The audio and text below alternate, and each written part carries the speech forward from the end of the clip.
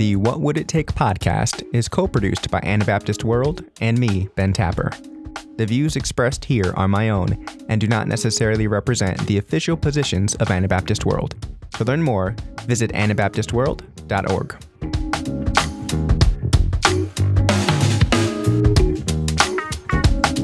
Before we start, let me take a moment and let you know that I really appreciate your support.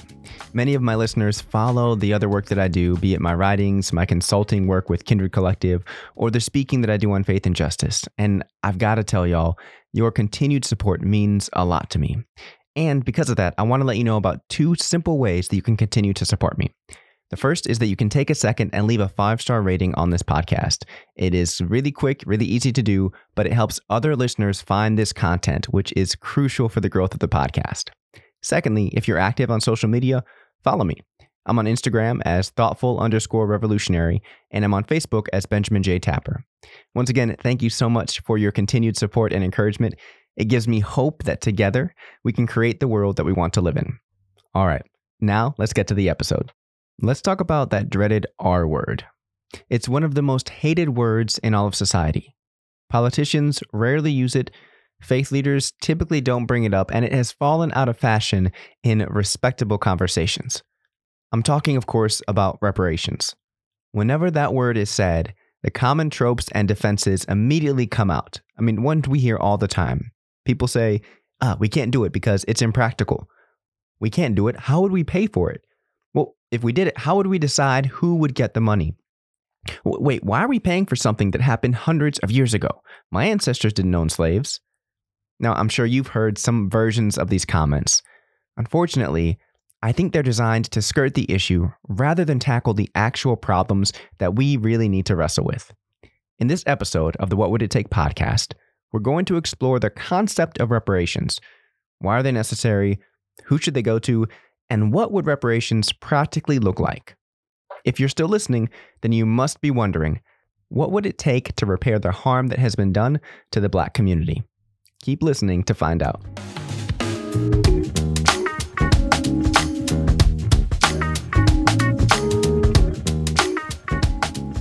Before we continue, I do want to note that there will be references to violence throughout this episode. Sometimes it will be physical. Sometimes I'll be referencing sexual violence. Most of the time, I'll be talking about systematic violence. If you feel activated or triggered at any point, please take care of yourself, and above all, listen with care. Okay, why do we need reparations? As we explore this initial question, I want to invite you to suspend whatever ideas you have about what reparations mean.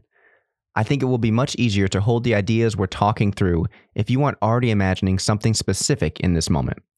In fact, let's just change the question a little. Instead of why do we need reparations, let's ask ourselves, why do we need to offer repair? And frankly, there are a lot of reasons, but we're going to start with 2 words: chattel slavery. As you may have heard, millions of Africans were captured, forced onto ships, and brought to North, Central, and South America. Thousands died during the Central Passage, and thousands more endured physical, psychological, and systemic violence once they arrived. Men and women were sexually assaulted, harassed, denigrated, violently abused, and even killed. Children were separated from their parents and siblings. Husbands were taken from their wives and children, and people were forced to work in inhumane conditions, and their living quarters were abhorrent. Now, if we focus solely on the amount of labor that enslaved people produced, which wasn't compensated, we're talking about an estimated $5 trillion in today's currency. Thomas Kramer, a researcher at the University of Connecticut, calculated this number based on the wages paid to laborers in the antebellum period and assuming an average of 12 hours of work a day, 7 days a week. Now, his estimate isn't the only estimate. Other researchers and experts have estimated that this number could actually be anywhere from 3 to 10 trillion. I've even seen estimates as high as $17 trillion. And that is just the labor. That number doesn't account for the amount of wealth that families, industries, and entire states accrued on the backs of enslaved labor. The insurance industry, the banking industry, clothing production, and agriculture are just a few of the major economic industries that exist because of the labor of enslaved Black folks. Truthfully, the legacy of slave labor is still being felt today, and people across the country are still benefiting from it today. Not to mention the fact that the economic and political disenfranchisement of slavery didn't end when slavery ended. Though, due to the 13th Amendment and the last 4 decades of mass incarceration, one could argue that enslavement never actually ended. It just changed a little bit. But that's a topic for another podcast episode. In the 80-some years between Reconstruction and World War II, over 4,400 acts of lynching took place in the United States. Many of these included multiple people that were being lynched. This means that several thousand people of all ages and genders were brutally murdered at the hands of white people and white mobs. But why?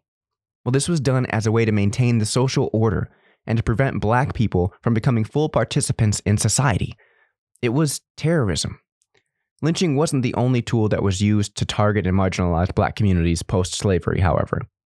Jim Crow-era laws, segregation, and redlining policies ensured that black Americans were systematically prevented from accessing the full benefits granted to them as citizens.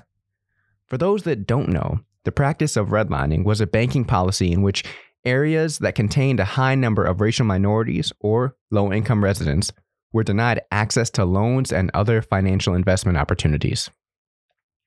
In practice, this meant that white people and white communities could get business loans or home loans, and that black families and black communities couldn't unless they relied on black financial institutions, which weren't always that plentiful. The result is that black communities across the country were denied access to traditional tools of wealth building. And even when black families and communities were able to attain some level of wealth, the white powers that be used terrorism and violence to forcibly take it. I just mentioned the thousands of people, including children, that were lynched at the hands of white mobs. Well, what do you think happened to their businesses and to their homes? They were taken over by the white community. That wealth was lost. It didn't go to other family members. In fact, if there were family members remaining, they were often driven out of town too. So lynching was not only a tool of terrorism, but it was also a way to rob black people and black families of the wealth and the resources they had accumulated. Here's a not-so-fun question for you. What do the cities of Tulsa, Oklahoma, Springfield, Illinois, Colfax, Louisiana, Wilmington, North Carolina, Washington, D.C., Rosewood, Florida, New York City, New York, Philadelphia, Pennsylvania, Memphis, Tennessee, East St. Louis, Missouri, Charleston, South Carolina, and Chicago, Illinois have in common? No guesses? Well, they're all sites of racial massacres in which white residents or militia members attacked and killed black residents. In some of these cities, like in Tulsa, Oklahoma, for instance, the entire town would be destroyed, and Tulsa was firebombed, in fact. In other places, after the massacre took place, the area would be destroyed, like houses, buildings, churches completely burned down, and then the area would be flooded so that a lake could be built for their white families and community to enjoy. And if you don't know what I'm talking about, take a minute and listen to episode 14 of this podcast. I referenced several communities that had this happen to them. And lest you think that we're in the clear now that the era of lynching is over, or it's at least far less common, and segregation is no longer the law of the land, you need to remember that mass incarceration has disproportionately impacted the black community.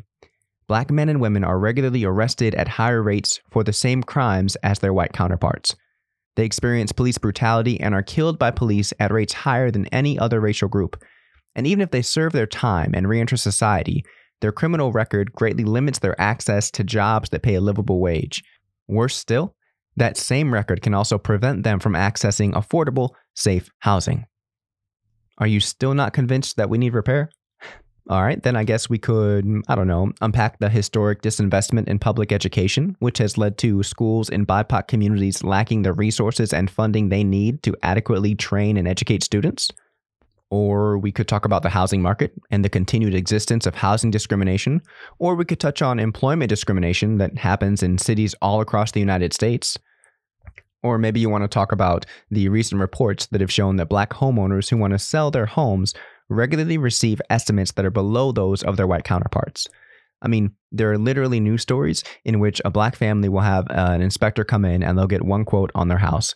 And then they take down all the black art, all their family photos, and have a white friend of theirs come in with a different inspector. And suddenly, magically, their home has significantly increased in value. Coincidence? No. We could also discuss the discrepancy in infant mortality and maternal mortality in our healthcare system, in which Black women and children die at alarming rates when compared not only to their white counterparts, but other so-called developed countries. Folks, it is no accident that the average net worth of a Black family in the United States is roughly $17,000 as of 2016, and that same number for white families in the US is over $170,000.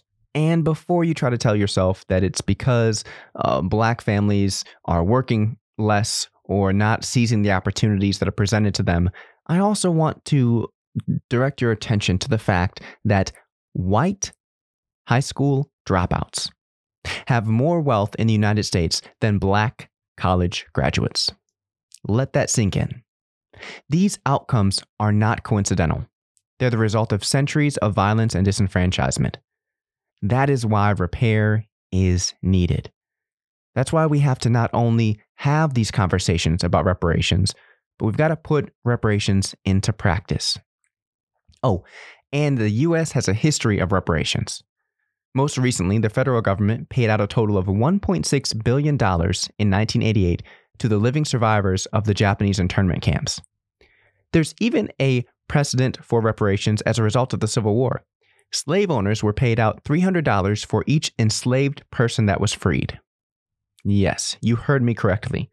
Slave owners were given money by the federal government, but over 150 years later, Black Americans are still wondering where their restitution is. Okay, so we've established the justifications for repair or reparations. In short, the Black community in the U.S. has been systematically and often violently excluded from the typical means of wealth building, and this has happened for, over 400 years. Now, what should reparations look like? And this is not an easy question, to be fair. And again, whenever this conversation comes up, people immediately start imagining that we're talking about direct cash payments. If I say we need reparations, someone will assume I'm saying that every Black person in the U.S. should get a check in the mail. While that is one approach, and I'm not saying we shouldn't do that, I'm saying it's definitely not the only possible approach. I'm not even sure it's the best or most effective approach, honestly. So let's cover some of our other options. One idea is for reparations to be presented as a package of policies designed to erase Black debt while building Black wealth. These policies would include tuition remission for descendants of enslaved Black Americans at all public and private 2- or 4-year universities, student loan forgiveness for descendants of enslaved Black Americans, down payment grants and housing revitalization grants for descendants of enslaved Black Americans, business startup grants, business expansion grants, and land purchases for descendants of enslaved Black Americans. So, taken together, those 4 or so policy proposals would help decrease Black debt, increase housing equity, and revitalize Black neighborhoods while lowering the financial burden of higher education, thus allowing more Black students to pursue careers that offer a living wage. As I said, though, there are a variety of opinions on what reparations could look like, and as great as some of those ideas are, there are still other options. The National African American Reparations Commission calls for a 10-point plan that includes, among many other things, a formal apology and establishment of an African Holocaust Institute, the right to land for social and economic development, funds for cooperative enterprises and socially responsible entrepreneurial development, and resources for the health and wellness and healing of Black families and communities. Other aspects of their plan touch on repairing the damages caused by the criminal justice system, affordable housing, and strengthening communications and information infrastructure. It's a really robust plan. Each of the 10 points has subpoints and an explanation. So if you have a second and you're curious, I encourage you to go to their website and check out that plan. It's really, really interesting. But as you can see, there are a myriad of alternatives to direct cash payments that are possible. We just have to decide that some form of reparations are needed, and then listen to those impacted before determining what those reparations have to look like. Now, this brings us to the question of who should receive reparations. I recognize the complexity of this question as a biracial Black man myself. I mean, do I deserve reparations since I'm also white? Would that be fair or equitable? It sounds like a question worth asking. but I'm not sure it's as pertinent to this discussion as some might want us to believe. I mean, I say that because biracial and multiracial Black people have also felt the brunt of discrimination and marginalization as a result of slavery, Jim Crow segregation, lynching, mass incarceration, and redlining. So it's not like just because someone has a white ancestor, they're suddenly immune from the plight of the Black community in the United States. And we should always err on the side of helping more people rather than fewer people. So personally, I say that anyone that identifies as Black or is a descendant of an enslaved Black American should be eligible for reparation programs. And it might also help if we expand our focus beyond if person A or person B is eligible and move this discussion into more of a communal discussion, right? The Black community isn't monolithic by any means, but I think when we're talking about reparations, we are looking at the prolonged impact of systemic injustice on a large group of people. So it makes sense then to think about reparations not in terms of which individual should or shouldn't receive something, but how can we utilize these resources to uplift the entire community? I think that's really important. And then the question of who is Black enough becomes much less of a distraction. Truthfully, at the end of the day, opponents of reparations will always use this sort of questioning and curiosity about who is or isn't eligible, who is or isn't Black enough. They'll use it as a way to divide the Black community and shut down any talk of repair. And we absolutely cannot let that happen. Okay, but why should we care? Why is this a topic for a faith-based or Christian podcast? Well, modern Christianity has been obsessed, and I mean obsessed, with the idea of racial reconciliation for a while now. I hear it almost everywhere. But how can we reconcile when the underlying causes of harm are not being addressed? I've said it before, and I'll probably say it again. Jesus cared about the physical situation of his people. He not only encouraged his followers to trust God and to follow God, but he took care of their hunger, healed their diseases, and criticized the wealthy while bestowing God's favor on those that were in poverty due to an unjust economic system. And if we're taking racial reconciliation seriously, folks, we have to address the underlying material causes and roots of inequity. Otherwise, our talk is just talk, and quite frankly, our faith is worthless. Too often, racial reconciliation stops at public conversations and fails to take into account the broader structural mechanisms that work to undermine the life and lived experiences of the Black community. I often look at the brilliance and creativity of my Black family and friends, and I can't help but wonder what else we could do if we had greater access to healing practices, if we were able to build generational wealth with greater ease, or if we didn't have to live under the constant threat of state violence. What kind of impact could we have if our spirits were free from generational terror? I mean, Black folks are already dope, so I can only imagine what we'd be capable of if true restoration were attempted. How many lives might be saved? How many families could remain together? How many more businesses could be started? How many world-changing inventions would we design? How many of the world's current problems could we solve if we weren't just trying to survive day in and day out? If any of these questions gripped you, then you too care about reparations. Now, what can we do?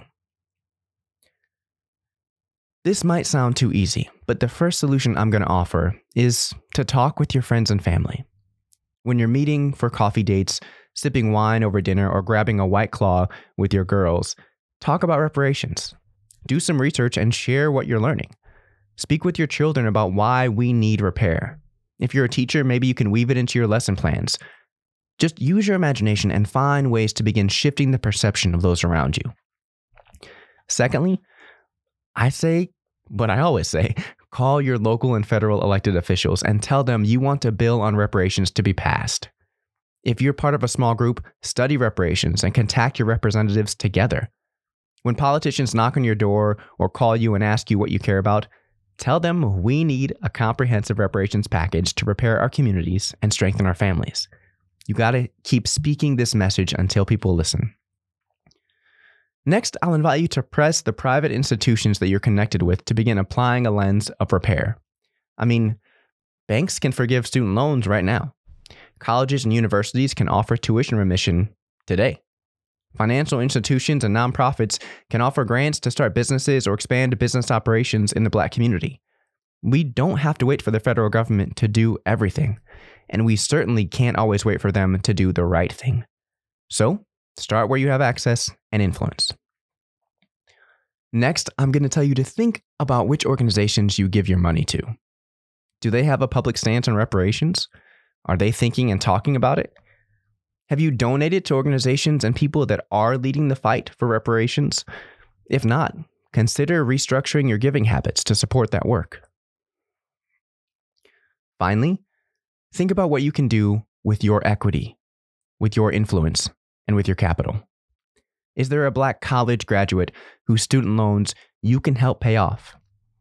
Can you help a soon-to-be Black homeowner make that initial down payment on their home? Or can you help them offset the closing costs on the home they're trying to buy or the car they need? It sounds simple, but give your money to Black people. We'll take it. Maybe you don't have extra money to give, but how can you use your professional network or your connections to help someone find a more lucrative job opportunity or help them get into that school that they desperately want to go to? Maybe you can introduce a prospective business owner or entrepreneur to someone who has the capital to help them start things up. I don't know where your connections can take you. I don't know how you can use the extra money you have, but I trust that you can figure it out. If we're going to take the call for reparations seriously, we've got to apply pressure to private businesses and the government, but we must also remain imaginative and selfless. You can make an impact today, even if it's small. So open your heart and open your ears. Maybe the Spirit will nudge you to take over 6 months of a student loan repayment for a college grad. Maybe the Spirit will nudge you to help a up-and-coming Black politician or an aspiring politician to network in a way that allows them to break through. Maybe the Spirit will nudge you to donate to an association that is actively pressuring Congress to pass a national reparations bill. Friends, I have no idea how the Spirit might move you. I'm simply reminding you that the Spirit will indeed move you if you remain open. So please, remain open. What would it take to repair the harm that has been done to the Black community? Well, we know the answers, so let's get to work. Thank you for listening to another episode of the What Would It Take podcast. If you appreciate this work and want to support me, please take a moment and leave a 5-star rating on Apple Podcast. That is the fastest way for new listeners to find this content and for our audience and community to grow. And I also encourage you to take a moment and share this podcast on your social media platforms so that others can listen to and reflect on the same things that you're reflecting on. You can also follow me on social media. I'm on Facebook and Instagram. And if you have questions or topics you want to suggest, feel free to email me at benjaminjtapper@gmail.com. That's Tapper with 2 P's. Once again, thank you for listening to this episode. Thank you for holding my vulnerability and for the parts of myself that I offered today, and for going with me on this journey. We've got some answers. Now, let's get to work.